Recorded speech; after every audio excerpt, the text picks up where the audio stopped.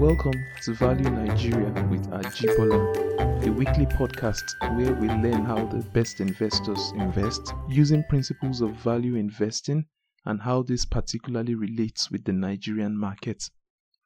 Last week we started discussing about margin of safety, which is the last of the 4 principles outlined by Charlie Munger in his BBC interview. If you haven't listened to last week's episode, kindly do so, as we'll be building on foundations laid in that episode. We ended the last episode with one question on our minds. How do we determine the intrinsic value or the worth of an asset? We need answers to this question, as it is almost impossible to practice value investing without it. There are 2 general methods by which we can reach an answer. The first is by using relative methods of valuation, while the second is to use absolute methods of valuation. When using the relative methods of valuation, we seek to determine the present value of an asset by comparing certain parameters in the present with similar past parameters reported by the same asset or by another similar asset. This method is easier to use but does not usually give a precise and accurate valuation, as it uses data generated in the past in an attempt to reveal a present value. It's like trying to drive a car forwards while only looking at the rearview mirrors. It gives you a clear view of where you are coming from, but cannot guarantee what the road ahead will bring. Using this method of valuation alone will inevitably result in a crash. Absolute methods of valuation, on the other hand, seek to extrapolate future data pertaining to an asset and determine the intrinsic value of that asset by discounting those data to a present-day value. This is the more acceptable form of valuation, as it is forward-looking, unlike relative valuation, which is mostly backward-looking. It, however, carries an inherent flaw, which is the fact that the future can almost never be precisely predicted. Therefore, every forward-looking projection comes with a huge risk of the projector being wrong. Today, we'll be taking a deep look at relative methods of valuation. To understand relative method of valuation, we'll be looking at a few straightforward ratios. Number 1, the price to earnings ratio, or the PE ratio.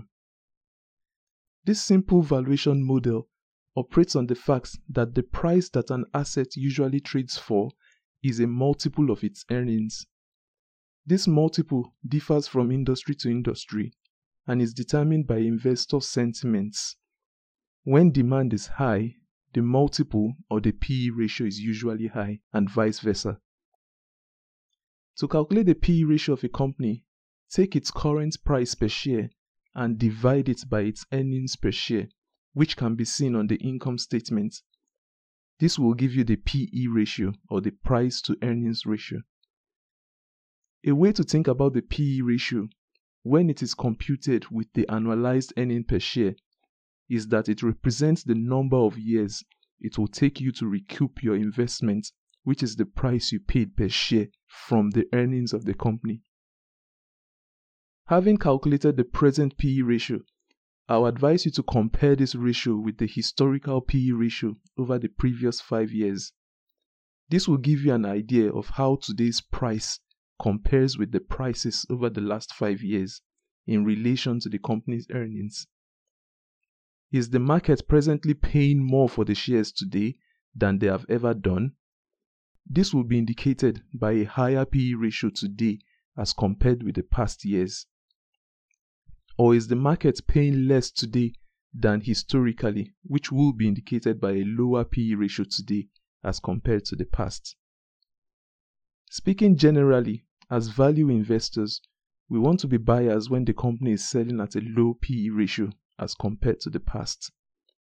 There is, however, a grave danger in using PE ratios in isolation to make investment decisions. As we said earlier, PE ratio is mostly a backward-looking metric, and one cannot move forwards while only looking backwards. Also, there is almost always an underlying reason why the crowd is discounting the price today. A thorough understanding of the assets, its industry, or the company itself will lead you on a search that ends up answering why the company or the assets has fallen out of favor, and if this is a temporary or a permanent situation. Many times, the crowd is right. Don't try to be a smart contrarian when there is no sense in this. As a famous value investor says, the contrarian road crosser gets crushed. Many times, the crowd is wise. Don't be foolish. Other drawbacks to using the PE ratio includes distortion in the ratio that is produced by outlier years a company may have had. An example is if a company makes a huge profit in a year simply because of a non-recurring gain, such as the sale of an asset or a business arm. The PE ratio might appear very low, which can deceive you into buying the company, only to find out later that the profits were unsustainable and vice versa. Understanding the business very well will usually save you from such a heartache. The second relative method of valuation we'll be discussing today is the price to book value. This valuation metric compares the present price of a company to the book value per share of the same company. The book value per share of a company is how much each shareholder of the company is entitled to if that company is wound up today. To arrive at this value, the entire assets are sold, liabilities are paid off, and the net assets or the equity is divided by the total outstanding shares in circulation. In simple terms, if you divide the total equity, which can be seen on the company's balance sheet, by the total outstanding number of shares, you get the book value per share. The price to book value is obtained by dividing the present price per share by the present book value per share. An answer greater than 1 shows that the company is presently trading at a value higher than the book value, which may translate to it being presently expensive. A value less than 1 may mean that the company is trading at a discount and may be a bargain. One single price to book value for a company doesn't really tell us much. Relative valuation models work best when one compares value obtained presently to past values in the same company or with values from other related companies. It is therefore wise to compare the price to book value figures with historic price to book values of the same company over the past 5 years, or compare the present values with other companies in the same industry. The major drawbacks with using price to book value is that many times the value of assets carried on balance sheets include many intangible items which cannot be fully realized when sold. These items include goodwill, brand value, and the worth of proprietary software. Also, if you are trying to sell an asset under distress, you realize that buyers are only willing to pay peanuts. The book value as computed using equity figures on the balance sheet may be very fictitious and misleading. The third relative valuation model I'll mention today is the dividend yield. This can be calculated by dividing the total dividend paid out per share in the most recent financial year by the present price per share of that company. The answer can then be made into a percentage to arrive at the dividend yield. For example, Zenith Bank paid a total of 3 Naira per share in dividends for the financial year ended in December 2020. The present price of Zenith Bank is about 23 Naira.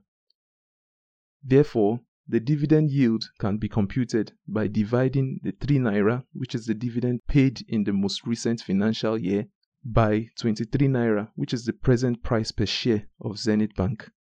This will give you 0.13 or 13% when converted to percentages. Therefore, the dividend yield of Zenith Bank at the moment is about 13%. Therefore, if Zenith Bank maintains their dividend per share this year, your profit based on dividends alone will be 13% per annum. You can use the dividend yield to compare returns you will earn across various sectors or across members of an industry to decide on which of them to buy. Drawbacks of using dividend yield in valuing businesses or in making buy decisions is that it tells you nothing about the financial health of the company. Companies have been known to borrow money just to pay dividends. Our advice that the dividend yield, like other methods of relative valuation, is not used in isolation. Also, the dividend yield valuation model assumes that a company will pay the same dividend it paid out last year in this financial year. Unfortunately, this is not always so, as investors who bought United Bank of Africa brutally learned last year when the company reduced its dividend payouts by a whopping 45%. Other means of performing relative valuation include price to sales and price to free cash flows. I will leave links in the show notes where you can read further about these other valuation metrics. And with that, I'd like to draw the curtains on this week's episode of Value Nigeria with Ajibola. I hope it's been a good learning experience for you. Do kindly give us some feedback, and you can also let us know if there is anything specific you want us to discuss on the podcast. See you same time next week. Have a blissful week ahead. Bye.